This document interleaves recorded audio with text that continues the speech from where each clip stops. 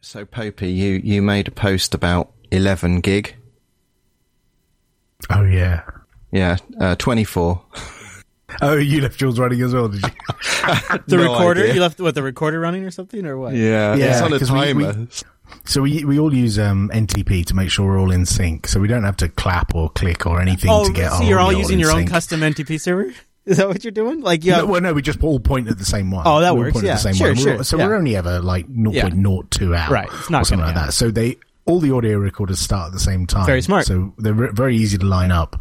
But the problem is, because we've set it to like start recording at 9 o'clock, and audio recorder by default will auto spawn when you log in. So the next Turn day, that off now. yeah, me too. I reboot, and audio recorder sat there in the background, and I didn't even know. And at 9 o'clock in the evening, started recording. 4 days later, and I'm shutting down my PC for like a kernel update or something, and the very last thing to shut down, I look and see, hang on a minute, that thing's been recording for 4 days, and there's an 11 gig file on Nothing disk. but silence, I sat and pretty listened much. to it. No. There was me babbling away in a conversation with my wife about birthday presents and wish lists, and I was like, no, I need to delete this. There is going to be something incriminating on here. Yeah. I'm going to get rid of it now. Oh, my gosh. What drew my attention to it was I suddenly thought, why is the system monitor showing that it's always CPU activity? What the heck's going on? And then I ran HTOP and I was like, what's audio recorder doing running now? These Went and are- looked, I'm like, oh, I've been recording audio for 4.5 days. This is a legitimate reason why I try to always have an extension that puts my CPU usage up somewhere on my screen, because that's often how I'll catch stuff. I'll just glance up and notice, wait a minute, that CPU usage looks a lot higher than what I'm doing right now on the computer. And I normally don't check it, and sometimes I wouldn't even notice unless I had a little system monitor applet that told me. So have you seen, there's a new Chrome bit. So now we've got Chromebooks, Chromeboxes, and now a thing that's not as a Chromecast that is effectively Chrome in a HDMI stick, and you plug in the power and you plug in a keyboard and there's your computer. I was just looking at this, actually. It's funny you say that. It's a bit longer. Google are completely eating our lunch with these machines. Are they, you Totally. think? You think they're totally like taking a Linux desktop's market? Well, they're yeah, totally. They're the number one laptops on Amazon. If you go to Amazon and look at laptops, the number one seller is a Chromebook. Yeah. Not a Windows laptop. Right. Or a MacBook. We should be there. Well, I agree, and we are in a way, but the thing is Google's got brand, they got OEMs working with them, and it's a simplified package. It's capitalizing in a way. Yeah. Isn't it almost in a way capitalizing on the failed promise of tablets? You know, the tablet didn't do it. You ended up needing a keyboard, but you still need something kind of simple like a tablet and something cheap. And I don't know, maybe this is the right product for the right time.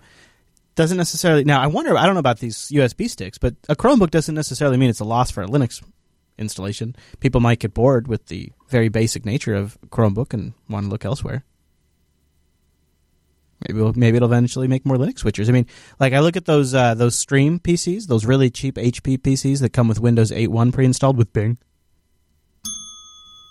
And you know what? I just look at those as future Linux boxes as well. I'm not too worried about it. Yeah, I wish Google would have just. Wouldn't it have been crazy in a crazy universe if Google just would have done like Ubuntu? That'd have been nice. That huh? wouldn't have been that crazy, considering that they have their own I know. in-house Ubuntu Exactly. spin. Exactly. It would have been so cool if they just would have done that.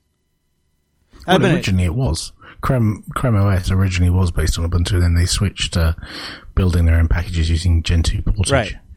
I mean, that would have been that would have changed everything. And it used to use Firefox. Oh, right. Right. It did, didn't it? It did. The very first Chrome OS was before the Chrome browser, right? And it was Firefox based, wasn't it? Yep.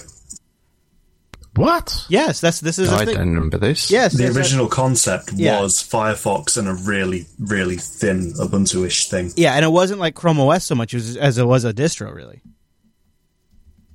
I'm going to go look for it. Early Chrome OS. Yeah, because I don't remember that.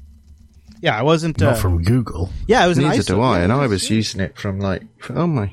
I'm gonna go find. Well, this. not when it was a Chrome OS release Right, as a product. When they were coming up with the concept for it, it was Firefox-based. Yeah, and I think, did you read this in a book? Is that where you and I both saw this in Entering the Plex? Is that where you got this? It wasn't a book. I can't remember where I remember this from, but I just know it's somewhere on the history of Chrome OS. Yeah.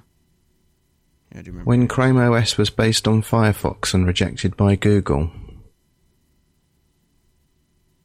My goodness, you're right. I had no idea. Where did you find it? Where did you find that? Yeah, I'm looking for this. The Verge. Ah, there you go.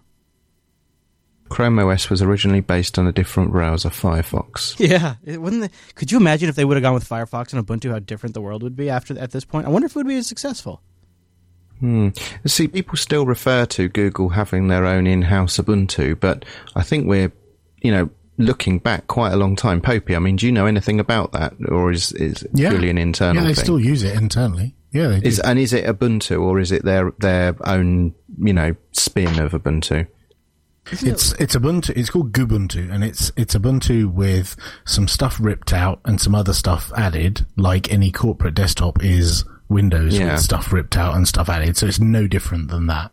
And the last time we interviewed, if you listen to the show, you would have known, we interviewed the guy who's responsible for this at Google. And, it was, basically as a new starter at Google, you would have two choices.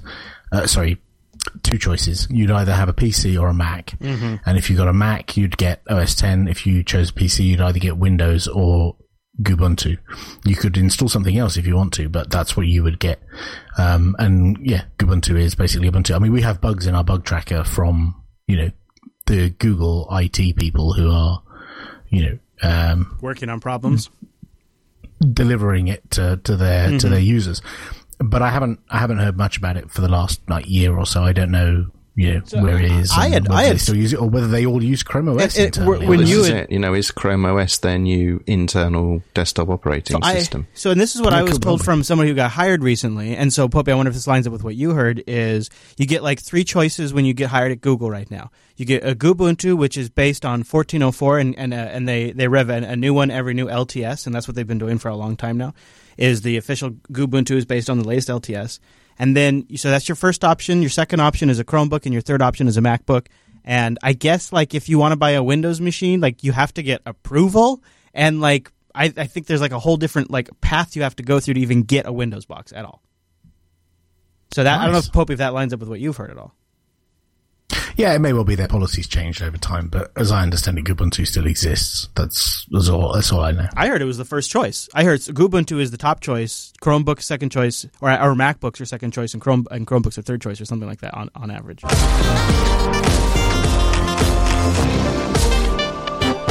Welcome to Linux Unplugged, your weekly Linux talk show that is bracing for the Fools of April.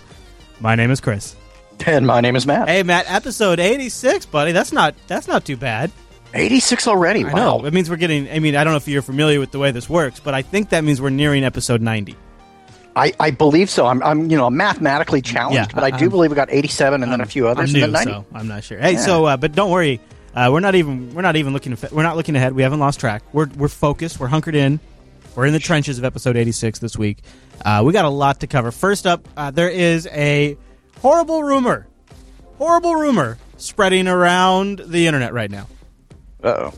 And that is that the Linux kernel is being forked by a very ambitious team.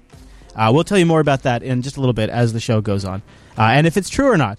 And you probably have heard this rumor. It's spreading like crazy right now. Also, some new improvements coming to the Cinnamon desktop. We're going to talk about that. Official Linux Fest Northwest planning coverage begins. And also, we're going to hopefully get to it this week. Have we been negligent in our coverage, Matt? Have we been negligent in covering some of the other distributions that we all know and love out there? So, Matt, today we will find out. We'll take it to the audience. We will take the test. Matt, I will challenge that assumption of yours. I don't know. We'll see. I just kid. And then last but not least, there's a really cool device that runs Linux that is just one of those things that reminds you it's really 2015 and it's pretty exciting. And we'll talk about that coming up a little bit in the show. But Matt, before we go too far, we do have now you won't be able to hear it, but over far in the distance, Matt, if just over the horizon, Wolf Blitzer's over there with a little breaking news. Yeah, that's right. Yeah, we have a little breaking news right now. You might have heard it, but apparently the systemd team is planning to fork the Linux kernel. Everybody, get your pitchforks. It's time to fight. We are going all in. No, not really. They are not forking the Linux kernel, but various places on the internet. It even made it to Hacker News, the Phoronix forums, Reddit. And apparently a GitHub account was even created with the name System Daemon and registered to somebody. And the whole rumor is that the Systemd folks were going to fork the Linux kernel in order to make things just work a little better, streamline areas, and have full control over the entire stack. Turns out it was totally an April Fool's joke. Totally wonderful. Totally. Mumble Room, did you guys catch this Systemd is forking the kernel story this weekend? I saw something saying that it wasn't true on Reddit, but that was mainly it. I saw the chat room talking about it all morning. It was in DistroWatch Weekly, and it got linked to an actual GitHub repo, and the name of the GitHub repository's name, or at least the System Daemon's name, is Ivan Gotchovich. Gotcha. Ivan Gotcha. Yeah. So in other words, April Fools. April Fools, right? This is an early April Fools. It makes a nice change from people saying the next thing Canonical will fork is the Linux kernel. So that made me happy. Oh, they have totally got me. Oh. Yeah, I thought they had. Well, I got to pull that post down then. Hang on just a minute. Just kidding. Yeah, so people are like, are you going to talk about this, Chris? Are you going to talk about this? I was like, yeah, I'm going to talk about this. I'm going to talk about this. Somehow it missed the Linux Action Show this weekend. I don't quite know how that happened. I also wanted to give a shout out to the Oh, hi there. I wanted to give a shout out to the Digicam project. They were at CeBIT 2015. And Digicam got an award. It's really cool. They actually got the best open source photo management application. And Digicam is often compared to Adobe Lightroom, which the project considers to be pretty much a compliment. It's an Lightroom is an application popular among enthusiasts and professional photographers on Windows and Mac OS. So they consider that to be an achievement. And congrats to Digicam. I've been specifically looking at Digicam perhaps for a close family member's photo workflow in the near future.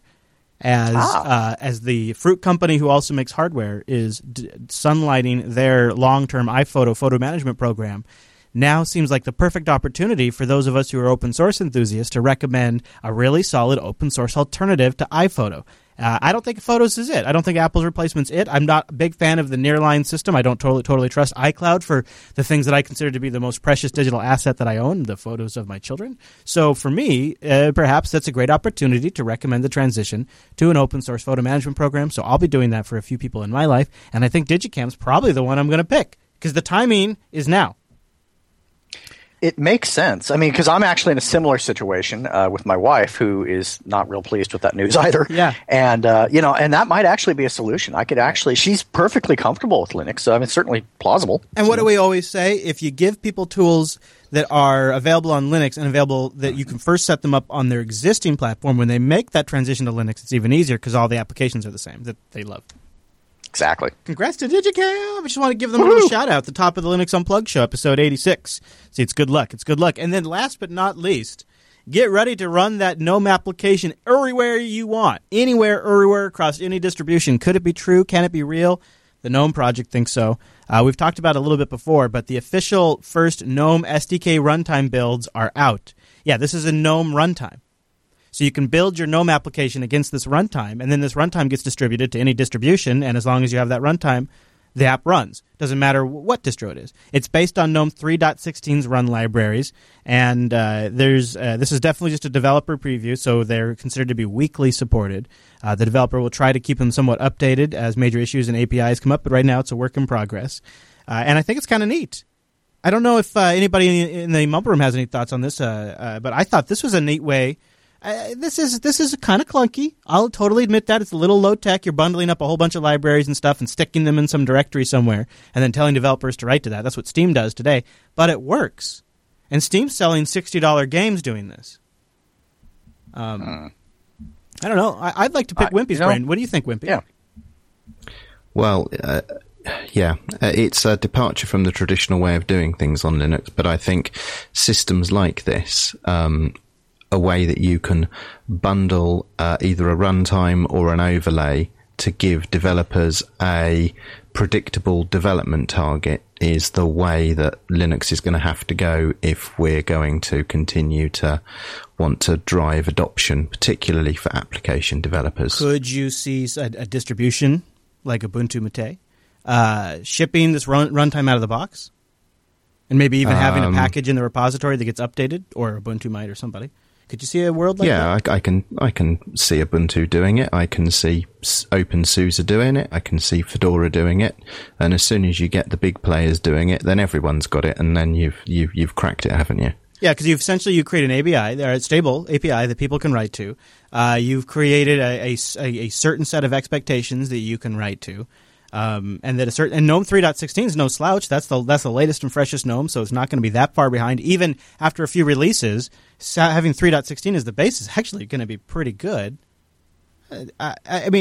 Steam seems to be successfully doing it, so maybe others can successfully do it.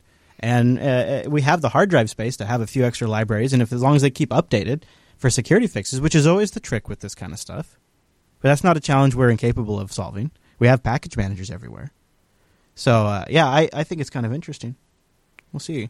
This could be a great way to get it would be funny if like Qt has Qt has like all the real nice technical advantages and market share advantages, but GTK comes along and says, well, but we've got Builder, we've got this runtime, and we've got a pretty good looking desktop. So here's all the things here's your complete solution to delivering it across all distributions.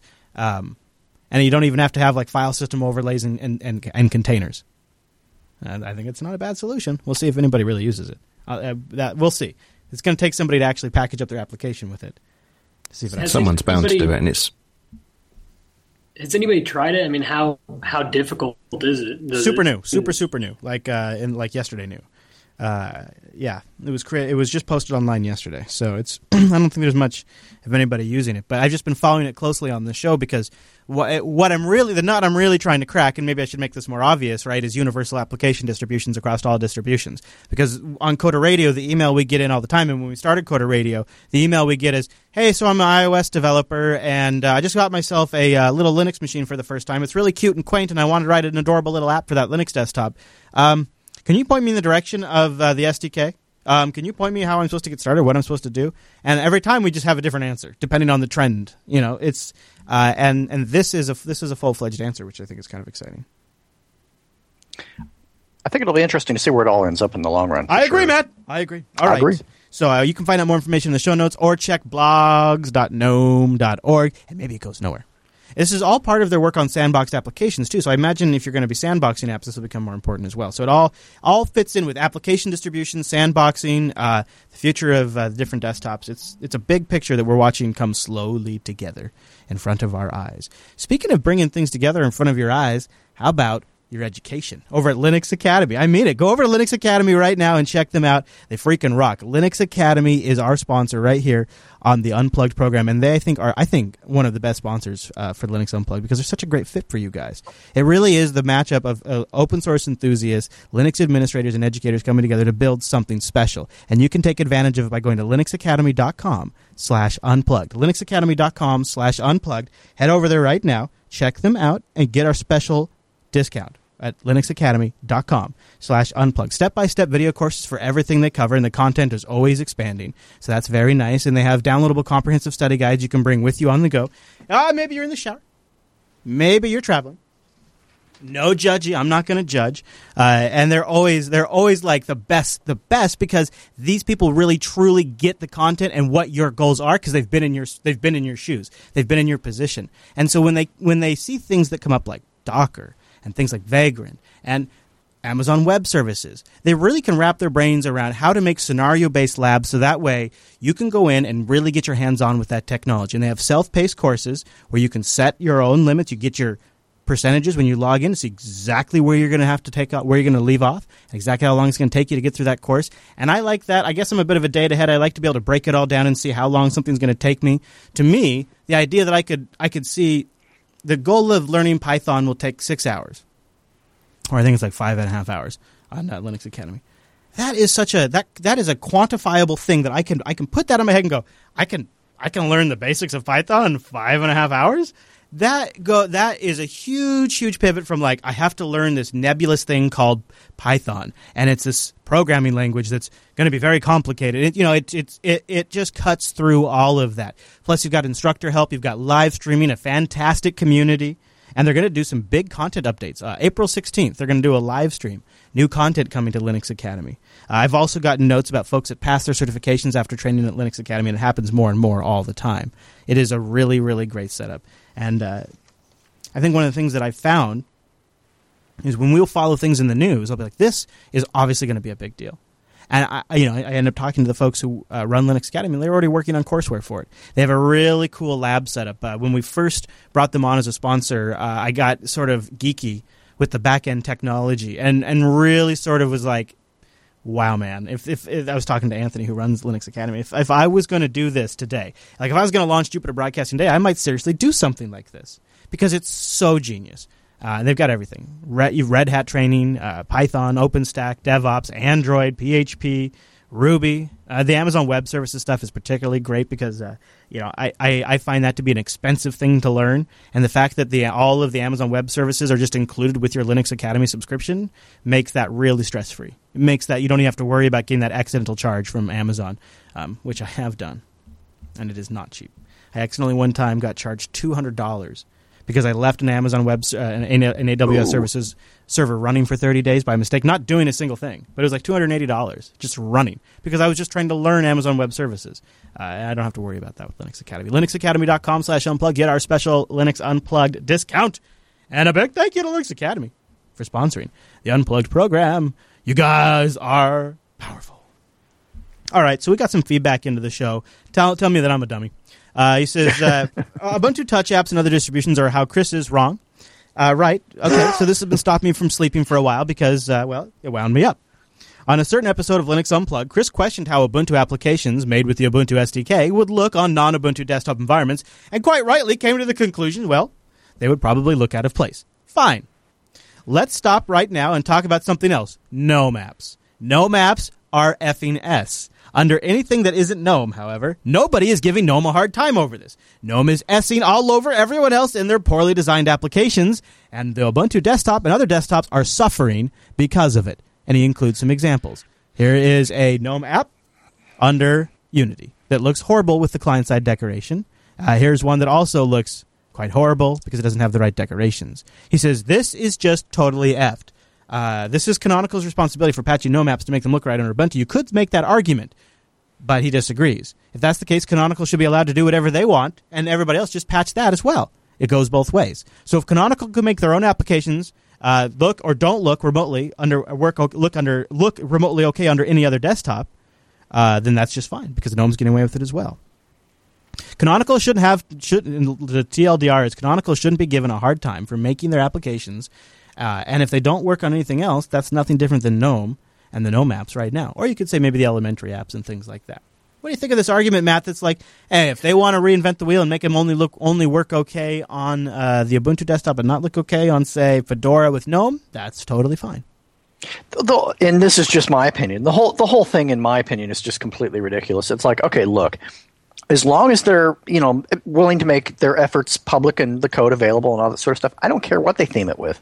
As long as that, because that's really where the ethical responsibility ends, is that, hey, we did something cool, here's the code for it. You want to pretty it up, go ahead. But it's not their responsibility. They are, in fact, looking out for their desktop environment and what they're doing. And if that doesn't, play well with other things, whether it be GNOME, Unity, doesn't matter. Same thing applies. It just feels like a real straw man kind of argument. I have a hard time getting behind it. Okay. All right. I can see that point. Anybody in the Mumble Room want to jump in before I share my thoughts? If I'm an individual, working on an application, I wrote an application called Journal for the GNOME desktop, and it's because that's what I use. If I was going to port that over to Ubuntu Touch, that would be fine. But, I would want some assistance from some actual Ubuntu Touch developers to do that. So here's my question. I think there's a pretty big difference between a desktop environment implementing something like a client-side decoration and the world's most popular Linux distribution coming up with a new way for applications to look. And the reason why there's a difference is because one is a desktop environment, and one is the most important Linux distribution in the world for desktops. Okay, you see the difference there? So if you want to write applications for Ubuntu, they are going to look different. And there's more people that probably want to write applications for Ubuntu than they do for the general Linux desktop. So now do you see the difference there? More people want to write applications for the Ubuntu desktop than they want to write for the Linux desktop. So that means more applications will be looking like they're designed for Ubuntu, regardless of the distribution you're using. Do you see a problem with that, anybody? No. All the way through this, I've just been thinking, it's kind of like Qt and GTK. If you run a GTK application on a Qt desktop, it looks absolutely horrible. Yeah. And you know, I actually don't know if it's going to be a bad thing or not. I think maybe I was getting a little more hate for it. I'm pointing out it's going to be a thing. Doesn't mean it's going to be a bad thing. Maybe it'll be fine. In fact, maybe because there's going to be like a standard design language, maybe they'll be the best looking apps on the Linux desktop. Maybe. Could be. Maybe it'll just take off because it looks good. We'll wait and see. I doubt it. One more little update before we get into Linux Fest Northwest stuff.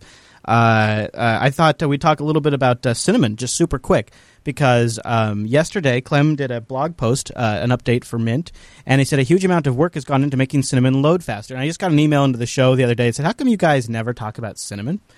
So he says, we're only halfway there. The results aren't conclusive yet. One of our test machines on there, Cinnamon was able to load in less than a second in normal conditions, but can take up to 12 seconds to load the very first time the computer is turned on.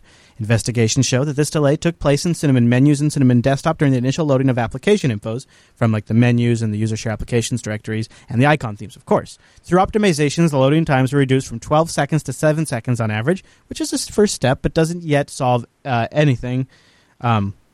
He says, we're still working on this and hoping we'll be able to drastically reduce that initial time. Wouldn't it be cool if Cinnamon becomes one of the fastest, snappiest desktops? Really? That would be very cool, especially considering all its little bells and whistles. Mint has also made a call out for photographers and graphics designers and web people.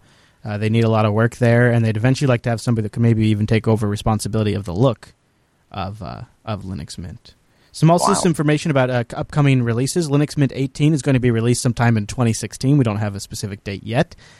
However, Linux Mint 17.2, which I believe is based on Ubuntu 14.04, will be coming soon, probably very soon. So we'll keep an eye out for that. Congrats to the Linux Mint people. I wanted to try to give them a little coverage since we've been kind of missing that. Anybody want to chime in on anything before I move on? No? Okay, good enough. Sometimes there's nothing to say. I wanted to mention that I started a meetup and a couple of things. Boy, there's a lot to cover today. I'm sorry I'm going kind of fast, but I wanted to get to some of our other topics. And so I decided to do something. I decided to create a meetup group for Jupiter Broadcasting. I've been kind of trying to figure out the best way to sort of organize future meetups and as well as Linux Fest Northwest. So I have I kind of wanted to get an idea of how many people are coming to Linux Fest Northwest for planning, but I realized long term, as the weather gets nice in the Seattle area, I'd like to maybe do semi-frequent meetups with Jupiter Broadcasting audience members, maybe like once a month. Maybe we could even record them or stream them. Eat, chat, talk about show stuff. And then, of course, if we travel and we have an event, we would use this meetup group that I set up to organize events in your local area. So I have linked, and I will link it right now in the IRC as I'm talking too. I've created an event for Linux Fest Northwest, and I've created just a general Jupiter Broadcasting group on meetup.com. I don't know if meetup.com is the best place, but it seems to be pretty popular in the Seattle area. There's lots of open source meetups already on there, so I was hoping maybe we could capitalize on some of that too. So I created an event for Linux Fest Northwest. If you're going to be going, please go to meetup.com/Jupiter Broadcasting and go to the Linux Fest Northwest event. I'll have it linked in the show notes. And RSVP. So we just get an idea of how much food and swag items we need to bring. It'd be a rough idea. But the other idea it's got a lot of potential if you think about it, because there's a lot of local folks that would love to do that. I think maybe then we could get a list of local folks, and in the future we'll do we'll have the list, and we can let them know we're going to do other meetups as well. And we could I don't know if Meetup lets you, but maybe we could just notify you when you're going to be in your area too, because I figure when we travel or we go to other fests, we could use this as a way to sort of organize events in that area too. So the site is, really cool. The page is meetup.com/Jupiter Broadcasting, and the event is linked in the show notes. So we start with Linux Fest Northwest. Maybe give us an idea of how many you're going, and then we'll use it for other stuff. That'd be neat. Who needs a mumble and buy guys? I'm replacing you with people in real life. Ha! No kidding, right? I'm just kidding. Actually, Wimpy sounds so good this week you'd almost think he's in studio. I know. It's a new mic or something? Yeah. What'd you do, Wimpy? Tell Matt. It's an old mic. I got some old kit from the loft and a few USB adapters and had a bit of an experiment last night. And you sound good. Wow. You sound good, right? Yeah. Doesn't he sound good? He sounds really good. He sounds so good. You'd think he's going to be here for Linux Fest Northwest, but he's not. I really wanted to try and go. Yeah, I know. Maybe next year. I think next year, definitely. So check. Maybe even present. Really? That'd be really cool. Yeah, you could go. Yeah, totally, Wimpy. Oh my gosh, don't tease. I would like that a lot. All right, so if you are going to make it, check out meetup.com/Jupiter Broadcasting, and you'll find the Linux Fest Northwest event there. Let us know if you're going. And also, if you'd like to maybe volunteer for Linux Fest Northwest, they do have a contact page, linuxfestnorthwest/contact, and you can give them your info. Maybe you got something you can help them do. That'd be kind of cool. Just give them a mention. All right, so I want to talk about this hardware device. This it's made it on. It's like one of the top stories in our subreddit this week. It's called the Onion Omega. And it looks like it's smaller than a USB thumb drive. I'd say it's a little bit bigger than a quarter, and it's kind of amazing. It's a tiny but powerful Linux with Wi-Fi, an app store. You think those Chrome sticks look interesting? They got nothing. They got nothing on this thing. So I want to show this to you guys and see if this could be a viable thing. And if it is, maybe maybe we'll get one, and maybe we'll review it on the show and put Arch on it. I mean, Matei. No, I'm just kidding. But first, I'm going to tell you about our friends over at Ting. Go to linux.ting.com, linux.ting.com. That'll take $25 off your first device. Or, you know what, you probably have a device that works with Ting because they just take all these GSM devices now, and they take a whole bunch of CDMA devices. So if you got a device that already works with Ting, they'll give you $25 service credit. Wait, you don't know what Ting is? Oh, my gosh. How did you not hear about the best thing that happened to mobile ever? I'm serious. Ting is really here to shake up the mobile duopoly. It's mobile that makes sense. No contracts. You only pay for what you use. Flat $6 for that line. You want a new line on your Ting? You just boom, $6. $6. That is less than a sandwich these days for a cell phone line. $6 a month and your usage on top of it. They have a kick-ass dashboard that totally dominates all the other carriers' dashboards. It takes their dashboards and smashes them into the ground by the face. It is such a great dashboard. But then, to lap them, they have no-hold customer service. You call that Ting at 1-855-TING-FTW anytime between 8 a.m. or 8 p.m., and a human answers the phone, and that human is empowered to solve your problems. You know why? Because they're like, hey, here's an idea. Let's hire Android geeks to do our Android phone support. Let's hire iOS fanboys to do our iOS support. So you get the enthusiasts. And then they said, hey, you know what? Let's give them the ability to actually just solve the problem on their first call. What a freaking concept. That's Ting. And they like that kind of just very straightforward logic applies to everything. I'll give you another example. You want hotspot and tethering? Turn it on. Just check the box. That's why Google built it into the OS, and that's why Apple built it into the OS, and probably Microsoft does it. I don't know what Microsoft does. Anyway, that's why it's there. You should just be able to turn it on. It's a wireless ISP. You want to treat Ting like a wireless ISP? Do it, bro. Go for it, sister. I don't care. I'm not judging you because you're only paying for what you use. They take your minutes, your message, your megabytes, and that's it. Go to linux.ting.com to get started. I'll tell you how crazy like a Fox Ting is, too. Look up over on their blog post right now. The Ting tip for Android. Make calls through Hangouts for free. They talk about this app that's in the Play Store that just sets up your dialer to use the Hangouts app. So when you just make calls and you dial phone numbers on your Android phone, it just routes the call through Hangouts. So all your calls are free. Now, that's going to cost Ting money. They're going to make less money off you because you are not going to use as many cellular minutes. You're going to be making your calls over Wi-Fi. That's crazy like a fox. That's Ting. Linux.ting.com. Go check them out. Been my mobile service provider for well over 2 years now. Linux.ting.com. And a big thanks to Ting for sponsoring Linux Unplugged program. You crazy foxes over there, you keep it up. And I can't wait to get myself a brand new spanking Android phone soon and put it on the Ting GSM network. Linux.ting.com. All right, so this is maybe the coolest thing ever. We've shown many hardware devices on the Unplugged show. In fact, I want to show more. But we've also shown many a Kickstarter. But you guys, not only is this one of the coolest Kickstarter devices we have ever seen on the show, I think this is the best Kickstarter video I have ever seen. at least for anything that runs Linux. So here it is, the tiny but powerful Linux Wi-Fi development board with 166 backers. It's currently at $5,285 out of $15,000 goal. A nice, modest goal, $15,000. That's modest. 34 days to go. Here we go. Check this thing out. This is so freaking cool. And I think I got to give mad props for a great Kickstarter video as well. There are two worlds, the real world and the digital. And then there's the cat world. Oh, the lovely cat world. The problem with the two worlds is that in order to connect objects in the real world with the digital world, you need to be a rocket scientist or some sort of physicist from the Manhattan Project, or one of those brains in a jar. But not anymore. Meet Onion.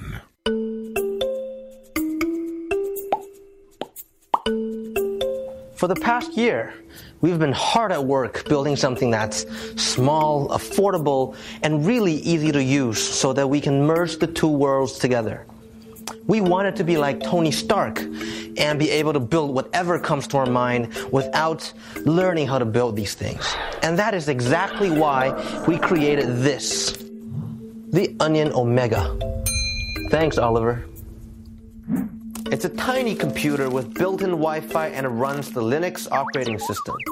This little bad boy lets you create connected devices in environments that you're already familiar with using tools such as SSH, Git, and NPM. And it also allows you to write software in Python, Node.js, PHP, or whatever language you feel comfortable with. You now have the power to build anything you can imagine, such as smart home devices. Okay, security drones. Yeah, I want that too. Security spiders. What? I don't want that. I do not want that. I do not want that. I do not want that! Or even a cat feeder. A cat feeder that realizes your cat is too fat. With a laser? Then makes it exercise. A laser pointer. Or if you don't want to build from scratch, you can browse the Onion App Store for ready-made apps. In fact, if you want to see what you can build on the Omega right now, click on the live demo below and start to experience the Omega in real time. I want the cat stuff. That's cool. Yeah, this is so okay. So this is the Omega Onion, and I'm telling you, it's the future. You're gonna have one of these in your backpack. You're gonna have one of these in your I don't know, your milk jug. This thing is nuts. It's tiny. It is 1/4 the size of a Raspberry Pi. Wow. It's got a full Linux environment. Full Linux environment, they say, with a powerful processor capable of running the full Linux operating system. That is just... I mean, it's just the stuff you can do with it. And the ready-made apps, that's going to make this work. That's what's going to make this work. The App Store is... Because someone like me that's lazy, it's just like, I just want the cool stuff, you know? Right. Yeah, that is actually a pretty good point. And it comes with a pretty nice little UI out of the box where you can load stuff. To me, this looks like finally a version of this kind of tech that might be more approachable to somebody like me.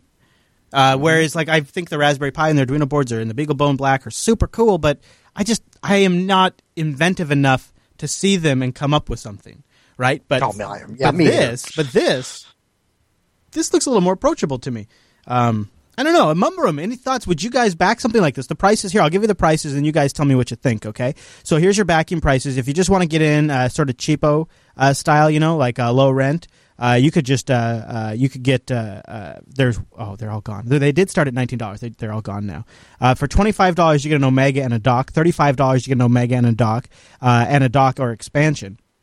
But you really start cooking when you get up to $99. $99, you get a camera kit, which is you get Omega, a dock, the camera kit, a tilt mount, a servo, an Omega servo, and accessory instructions and wiring. And then it just keeps going up. Like $109, you get the printer kit. $119, you get all that stuff, and a starter kit, and essential items to build something else. Like everything, you get more and more stuff. So it's a pretty straightforward pricing structure, starting as you can go as low as $35. Or really $25 for a little bit longer. There's only 21 spots left, I think. But I don't know. Mumbarum, I thought seems like a pretty reasonable price for a pretty interesting device. Yes, no? I'm not very really happy with the software. Well, I think it is. I'm sorry, what about the software?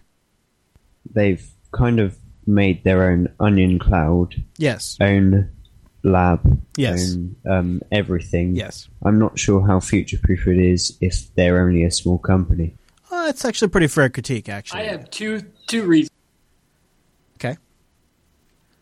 Two things. One, called the Onion Omega. Yes. Which, I mean, it gets points right there. Yeah. And then two, the guy almost sounded like Morgan Freeman. Yeah, that was great, right? Which gives it strategic. a few points. So just based on those two things, I guess you almost have to. See, okay, that was what I was thinking, is the Morgan Freeman really did it for me. I thought I liked this idea, too, because... last week we talked about. I should follow up on that too. Last week we talked about a computer for my kid, and I think it was Wimpy that recommended get him a computer, but maybe also get him a Raspberry Pi. I think that was you, right, Wimpy? What do you think about this as opposed to the Raspberry Pi for kids? Well, this is, I think, the step on from the Raspberry Pi, isn't it? This is the next level of sort of DIY computing and experimentation. So yeah, definitely something when you've surpassed the initial novelty of the Raspberry Pi and using it a bit more like a traditional computer, and you want to get into robotics and actually embed a device in something, or, motorize small things, then this looks like a neat solution for that. Yeah. And not too expensive.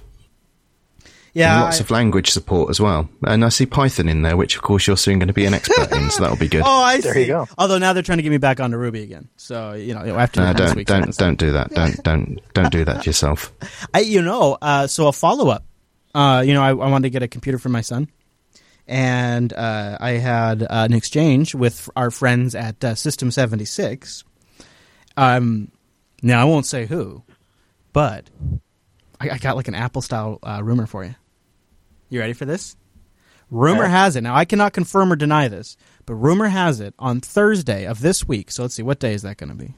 So this is Tuesday the 31st. So on April... Oh, yeah, it's probably a good idea they don't do it on April. Yeah, so on April 2nd, a new System 76 laptop is going to be announced. That's the rumor. That's the rumor. And so it might be the perfect machine for my son, and I might have first dibs on it. These all might be things that are true. They may or not. So we'll see. And then if they do have a new laptop that releases this Thursday, then we'll probably have one of the first reviews, because I think I'm going to have one of the first units on the Linux Action Show. So that was that's awesome. I decided to go with a laptop so that way he could come to the studio, and I'll probably make him use this machine for like 5-6 years. So or he'll use it for a couple of years, and then his sisters will use it for a couple of years as they get a little bit older. So yeah. Yeah, hopefully that'll work out pretty good for him. I think he'll like it quite a bit, and I think it's going to be the perfect machine for him too. So, yeah, really nice of him. That was really nice of him. So, what do you think? Should we back this Onion Omega? What do you got? Oh, I could go in. I could go in for $25. Should I? Is it worth backing to see if we could get one for the show? I think so. I mean, I think just based on the fact that it said, "Hey, Chris, would you like to be your own Tony Stark?" I think they kind of win there. So I would say, like to be my own Tony Stark, man. That is, yeah. All right, do it. Chat room says do it. Mumble room. Anybody want to say don't do it? Anybody want to vote for not backing this project? Speak now or forever hold your peace. I'm going to do it. There we go. Wow. Okay. There we go. I'm backing it right now. I'll back at $25, and because I feel like $25 is totally worth it if we can have it here on the show. You've just bought a device that you can use to exploit your newfound Python skills. Yeah, you're really pushing me in that direction. I feel slight amount of pressure to go in a certain direction. As long as you learn something, Chris, we'll back you no matter what. Oh man, all right. So there we go. I just backed it, and I felt good.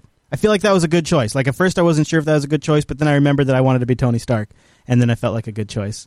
And I also want Morgan Freeman to narrate my decisions and all decisions I make. So that sort of sealed the deal for me. And if you'd like to as well, they only have a couple of slots left at the $25, and then it starts getting expensive. But there we go, woohoo!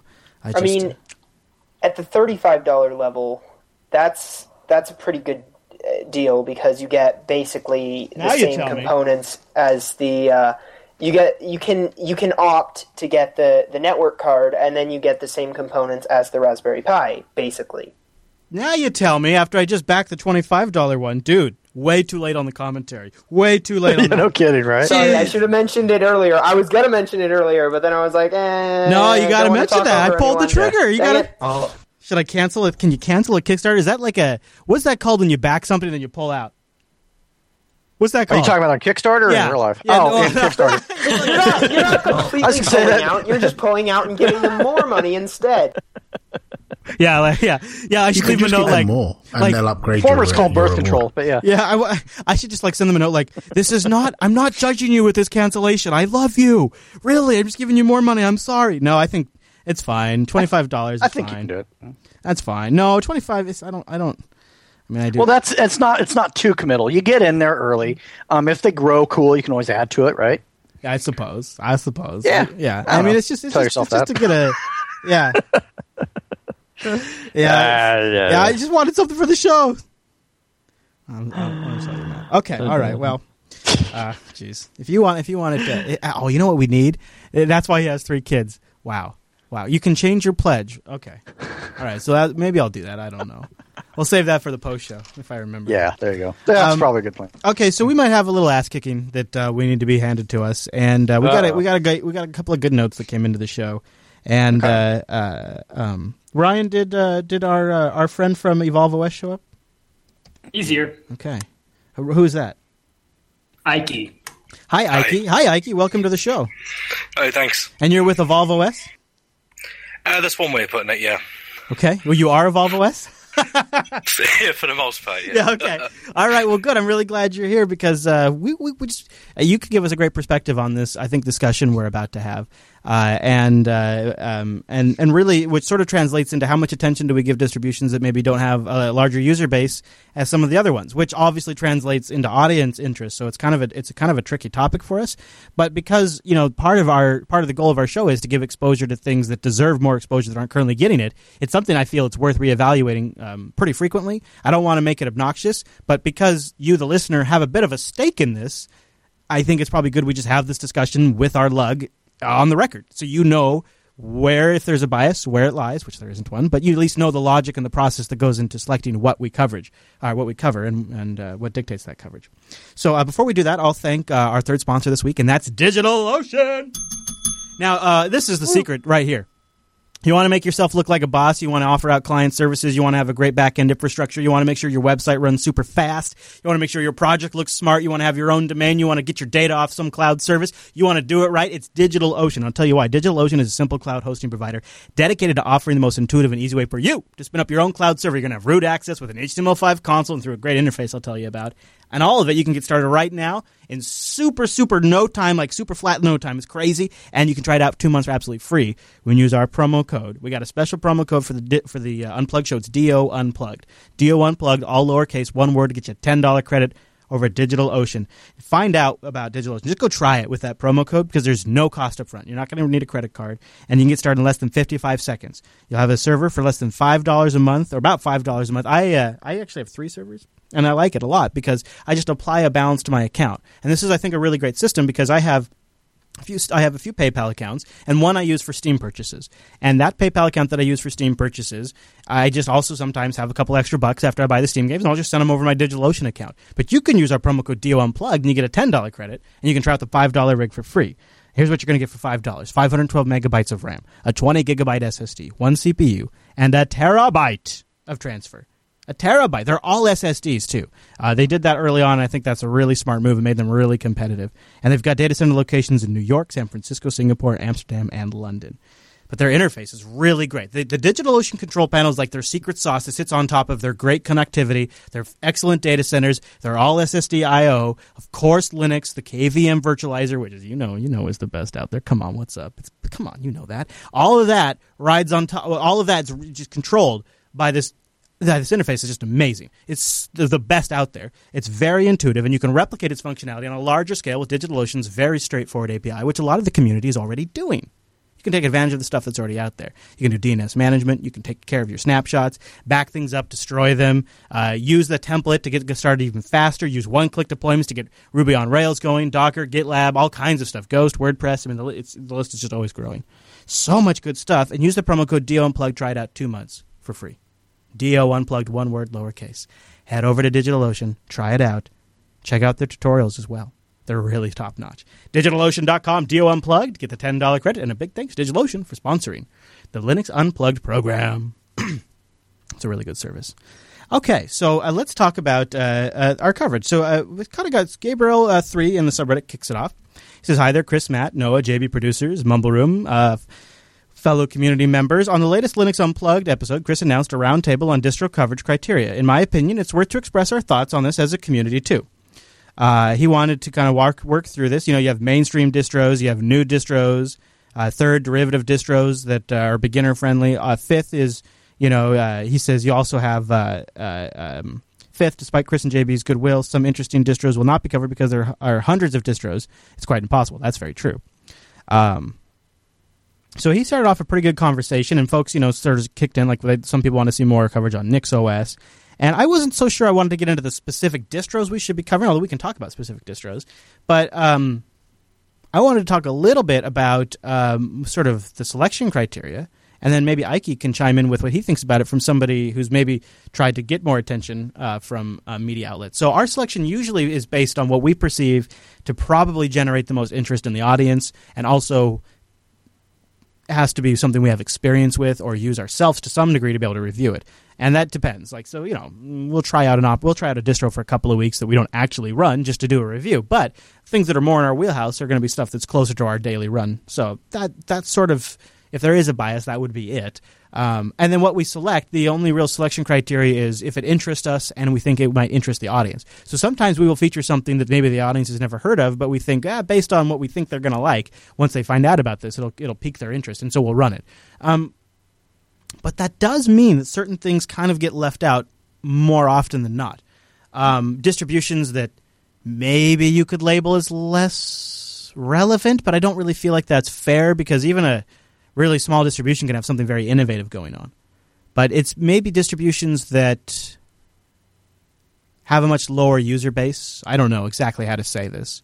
That sounds about right to me. Yeah, you know where I'm trying to go here, right? Yeah. Something that makes... Ryan, you have an idea of what makes something coverable?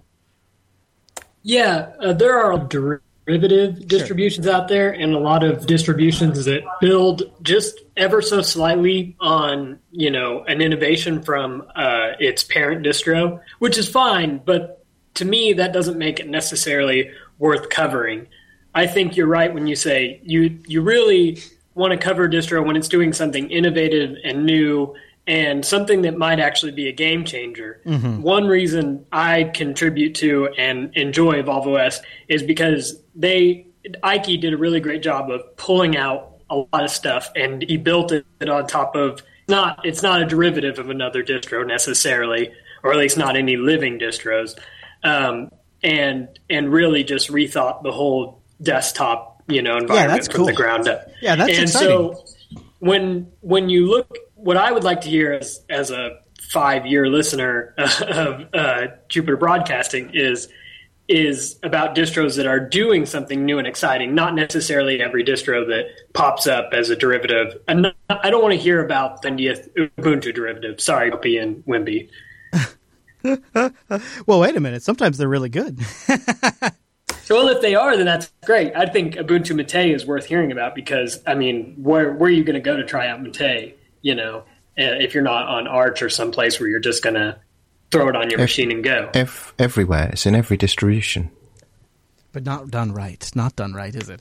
Well, no. Some distributions do it better than others, but, Okay, so Ike is coming from the the Evolve OS perspective. You probably don't hear Evolve OS mentioned as often as you'd like. What are your thoughts on that sort of spot you get stuck in when you're a distribution of that size?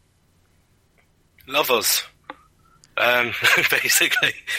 We wouldn't get a lot of attention. So, but what people are interested in now is shiny.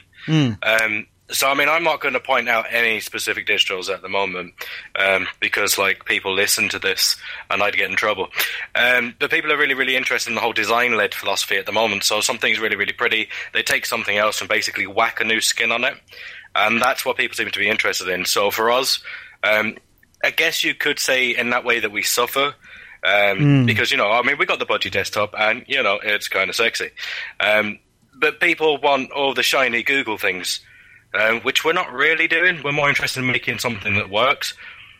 So yeah, we do have to work a bit harder, but unlike some of the other projects, we're not actually financially dependent on success, which kind of makes things a lot easier for us. Like, we're not whacking a new wallpaper on and saying, can we have a donation because, we look good.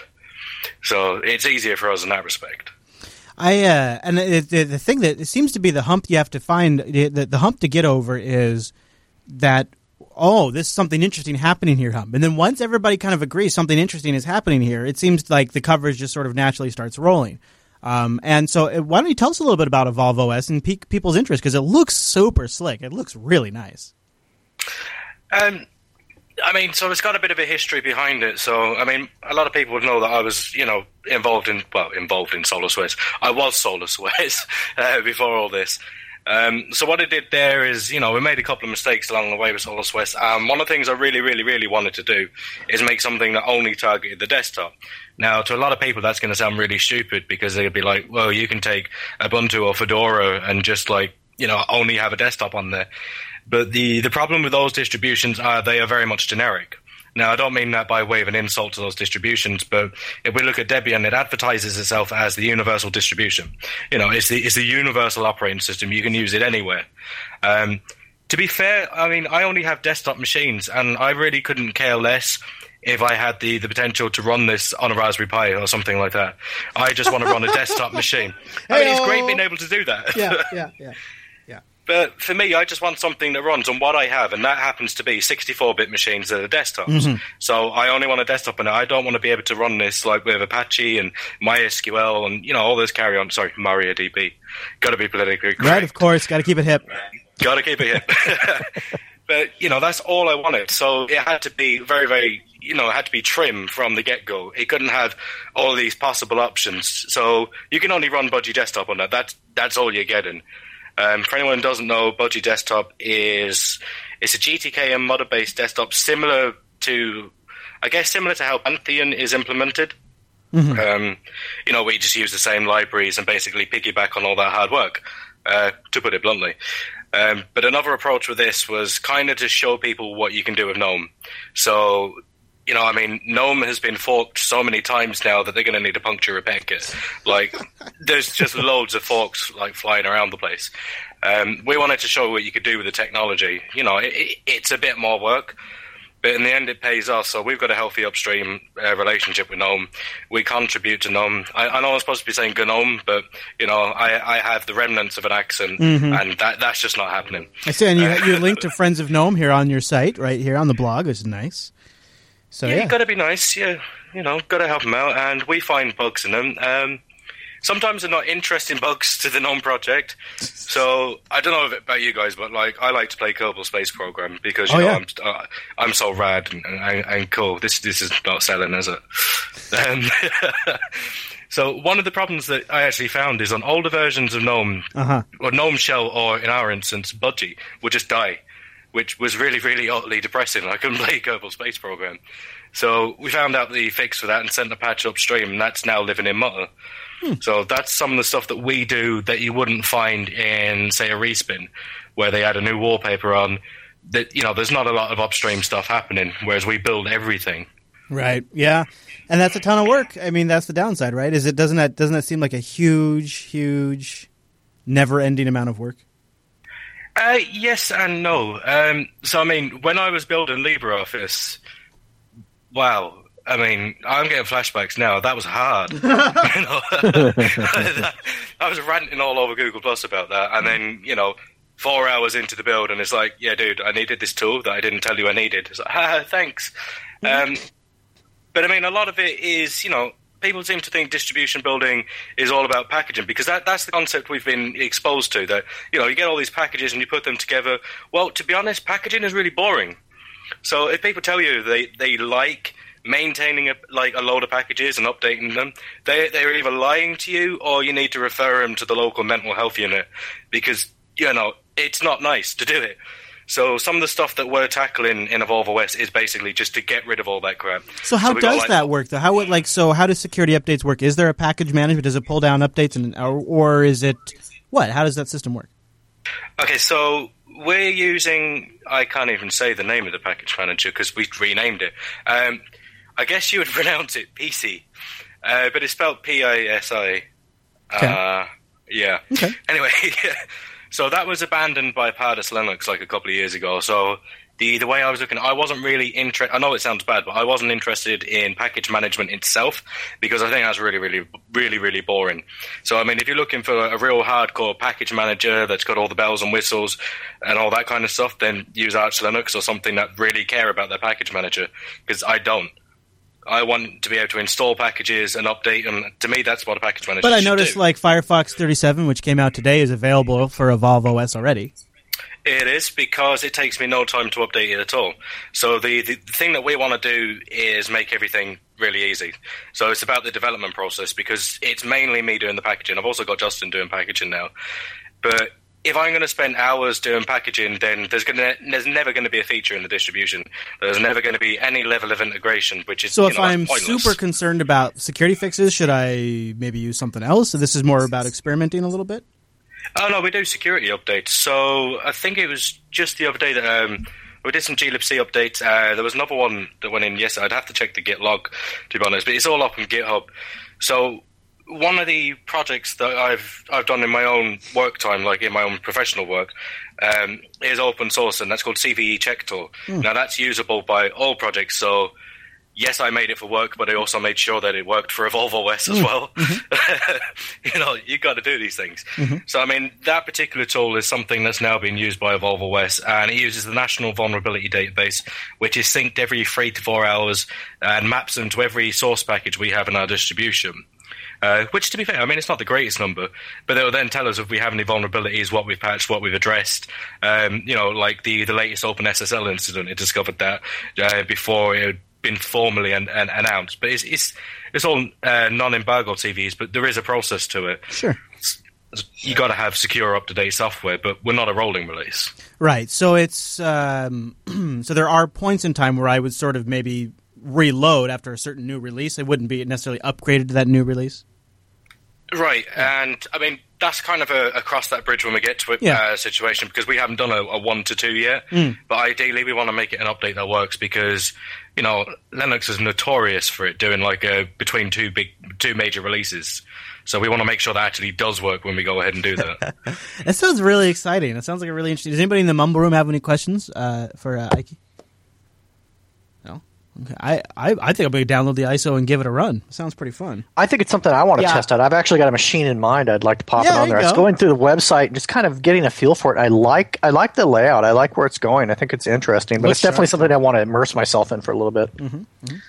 Also, you guys would really probably want to check out our software center. It's pretty darn lightweight. It loads instantly. That's not a jab at anybody.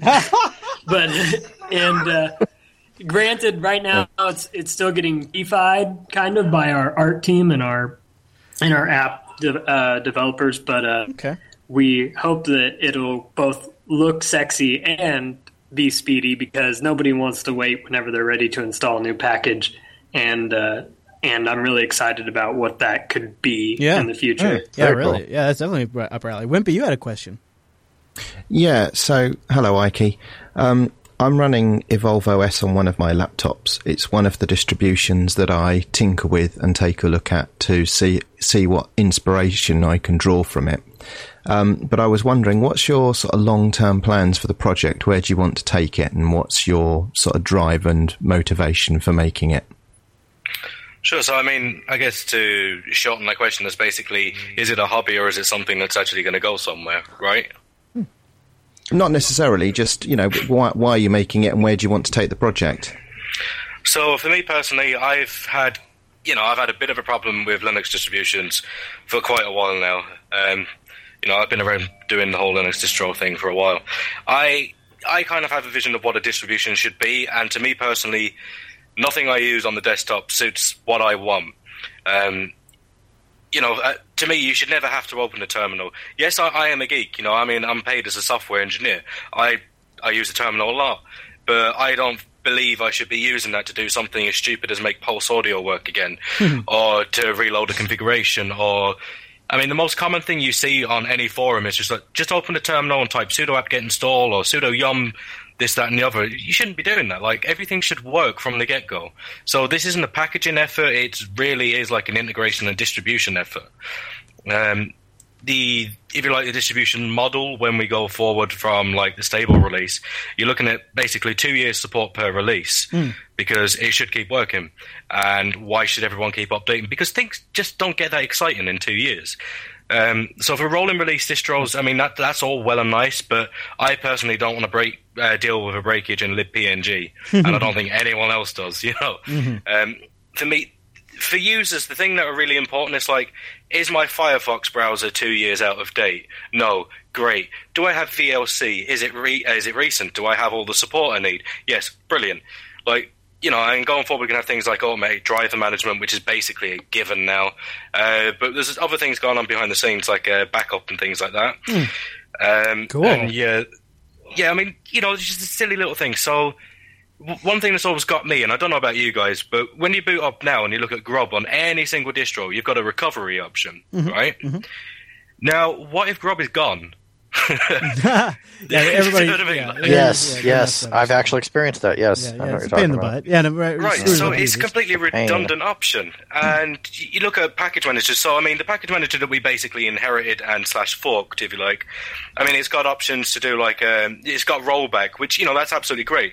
But that needs to roll back from the internet.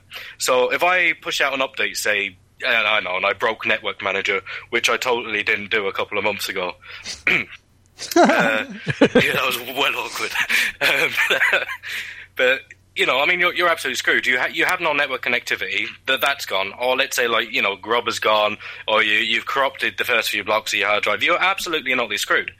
So I don't see anything out there at the moment that's solving them for desktop distros. There's no like immediate recovery option. There isn't the whole thing you have with Windows. Yeah, I mentioned Windows. People can burn me. I don't care. It's cool. It happens. But you don't have realistic recovery options. I mean, what's the most common thing people do? It's like, oh, no, that's screwed, I'm going to reinstall it. Well, no, you have to think in the concept, like, I mean, you know, I'm not making a product here, I'm really not. But you have to think along the lines of that this is a product. And you have to imagine as if it was an OEM installation. They have no disk to reinstall it. What are they going to do? So you have to start thinking of solutions like that. How are these people going to get by for the next 2 years with no recovery disk? You don't want them to reinstall, and you have to be able to solve the problems. You need to be able to roll back somewhere. So that's the kind of things that we want to address in Evolve OS. Cool. Longevity of an installation, basically. Very nice. Lael, you wanted to ask a question? Yeah, my question is this. I notice I mean, most of the distros I've tried, right now I am on Ubuntu Mate, most of the distros I tried, whether in VirtualBox or actually on my system, they require you to type in the command prompt to resolve dependencies. How does your distribution answer the question of resolving dependency through installing it through your package manager? So the package manager is something we basically wanted to abstract. I mean, you can use it from a terminal. That's really, really fine. If that, you know, that's what gets you going, more than fine doing that. But I mean, it works the same as any other package manager. You have binary dependencies. When we build our packages, that's actually automatic at runtime, similar to RPM. So there's a binary dependency by a shared library. That's automatic. So dependency resolution, all that stuff, you know, works the same as any other distro. But we don't really want people to use that because that's dull, boring, and not what quote normal people do. So you'd have a graphical software manager where you get everything done. But yeah, dependencies and everything, that's all automatic. And there's one place that we do differ to, say, Ubuntu or Debian. We avoid package conflicts. So in the likes, especially things like build dependencies, which, you know, not applicable to a user. But in Debian, you have like libjpeg and you have libjpeg turbo, which both conflict with each other. With us, we'll just choose one and we'll use that across the entire distribution. So you won't install something, it's like, but you need to remove those 49 packages and probably brick your system. So we avoid those and design it to work going forward anyway. And Colton, you had a question. Yeah. So I went ahead and I torrented your ISO and I loaded it up in a VirtualBox just now. And I just like to say that I really like your desktop environment, and your installer is pretty nice too, but it seems a little bit technical. Like there's no options that allow the installer to automatically create a partition on the hard drive, or like the option to install Grub is unchecked by default. So, like, do you have any plans to fix that in the future? Oh yeah, I mean that thing, you know, it's ugly. That's like an abortion of free will. Oh no! So no, it's getting replaced. I mean, that's got a bit of history, that installer. So it's probably next to Ubiquiti. It's one of the oldest installers in Linux land. It was originally the LMDE Live installer, which, I mean, I used to be involved in that once upon a time. You know, we all make mistakes. No, joking. And then another thing that I noticed is when I was setting up the disks, like, one thing is I had to open Gpart it and do everything manually, which is, you know, something that most people aren't going to want to do. And then also, like, it didn't have options. It had an option to set up a root partition and a swap partition, and that's it. No custom home partition or anything like that. Yeah, I mean, I'm not proud of it. It is. I mean, it looks nice. Visually, it looks nice, but just the actual content of it is not very useful. Sounds like a good bug report. The installer sucks.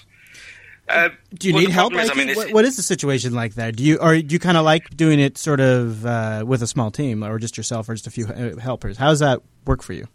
No, I mean, if people want to jump in, by all means, jump in. You know, like, I mean, obviously, it started out for myself. I wanted, you know, I had certain needs that weren't being that doesn't sound right. I had certain needs for a distribution. We all do, Ike. We all do. Wow. But yeah, certain needs that won't be fulfilled in the distribution sense. You know, so that started out for me, but then other people started getting interested, probably because I actually spammed the crap out of Google Plus with screenshots, now I think about it. Yeah, that does it sometimes. Might have something to do with it. But yeah, I mean, we're on GitHub. They can just jump in and send us a pull request. And I will put a link to your GitHub page in the show notes as well. So, it's cool. Awesome. I'm downloading the ISO right now. Well, one thing I will say is, I know it's like a pig in VirtualBox.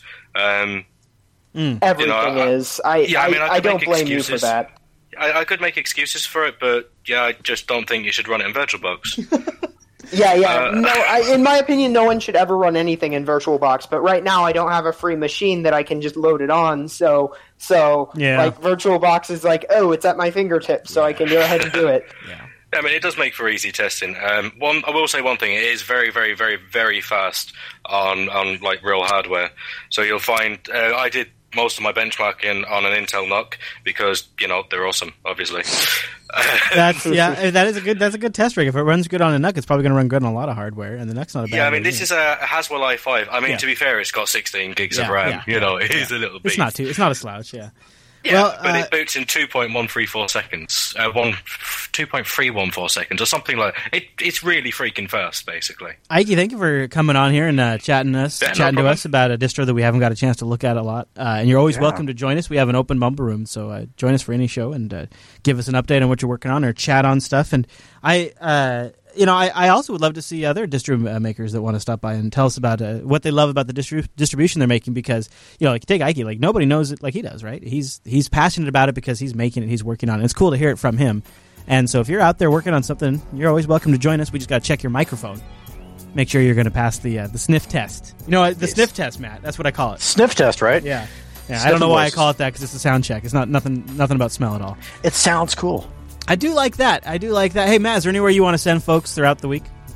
As always, I got stuff going on with articles and whatnot. Always have new projects around the bend. MattHartley.com, just as it sounds. Otherwise, if you forget the URL, you type in my name, and I'm number one at the top. That's magic. Hey, join us live on a Tuesday, too. You can chat with Matt. You can do that, too. Or chat with me. You do it over jblive.tv. You go to jupiterbroadcasting.com/calendar to get in your local time zone. All right, everybody. Thanks so much for joining us on this week's episode of the Unplugged program. We'll see you right back here next week.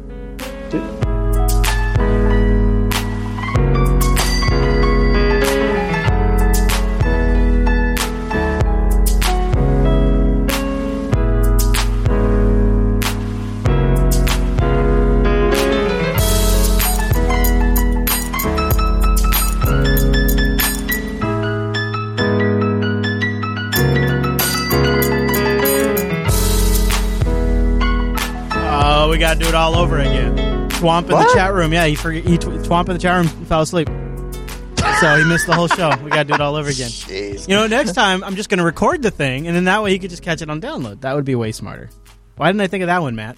Well, if we're sniffing voices, we might as well have something to wake people up, right? Maybe I was sniffing too much glue. Maybe that's... that could have been hey, it. All right, let's go pick our title. JBTitles.com, last chance to bang and suggest the title and all of that goodness. Hey, thanks for showing up today, guys. Good show. Yeah. Appreciate having Robata here. And thanks, Wimpy, for showing us all up with your audio quality. That was good, too. Yeah, that was awesome. You're welcome. It's just amazing. It's just amazing. Evolve Your OS isn't bad. That's not a bad title. That's pretty good. Yeah, I like that. Linux Evolved OS. For Evolve OS, I think we should go for something subtle, like just so people don't feel that it's been rammed down the throat. Like, world-dominating OS should be in your front room. Go buy it now, or we'll kill you. Right. Something simple. subtle. Something really, subtle. I like that. Yeah. How about Evolve OS? It's better than the others. Well, actually, we got into the whole social media thing the other day because basically I'm an absolute attention whore. You got to be blunt, haven't you? We put up a tweet just to make everyone feel comfortable. It was like, what was this? One of the first tweets. It was like, oh yeah, we haven't just suddenly decided to start competing with all the other desktops right now. Oh wait, yeah, we have. So they kind of know. You're in it to win it. Mm-hmm. Evolve Your OS is coming up at number 1 right now. That's not bad. The Kickstarter withdrawal method at number 2. Systemd Trolls Linux at number 3. I think Evolve Your OS is a pretty good one. I think it's pretty good. That's where I'd go. Yeah. Hey, anybody have? I feel kind of bad because we co-opted the show, kind of. No, it's okay. It was actually kind of fit because that's how it works. Yeah, it's like we wanted to give attention, and that's the why whole we have. point. That's what I love about the show. Actually, is we have the Mumble Room, and it's like totally unexpected. Like we had stuff to talk about, but this is just I love having a show where we can just go with it, and it works out better that way. I think. So, definitely. Yeah, it is. I think honestly, like if you had a lug. We get pretty close. Like, I think if we had a lug and we all showed up every week and talked about stuff, and every now and then somebody brought a friend to the meetup, this is what would happen. Very true. It's pretty cool. Aw, Ike, you're my friend. Yeah, you brought a friend to the lug meetup. It's pretty cool. Wait, well, hold on. No. That's too official, isn't it? Can we go for acquaintance? Yeah, there you go. You can bring acquaintance. This is too close and comfortable for Lover, me. Whatever it is, I don't care. Just bring them. Well, we're part-time manslave. Yeah. This isn't being recorded anymore, is it? No, of course not.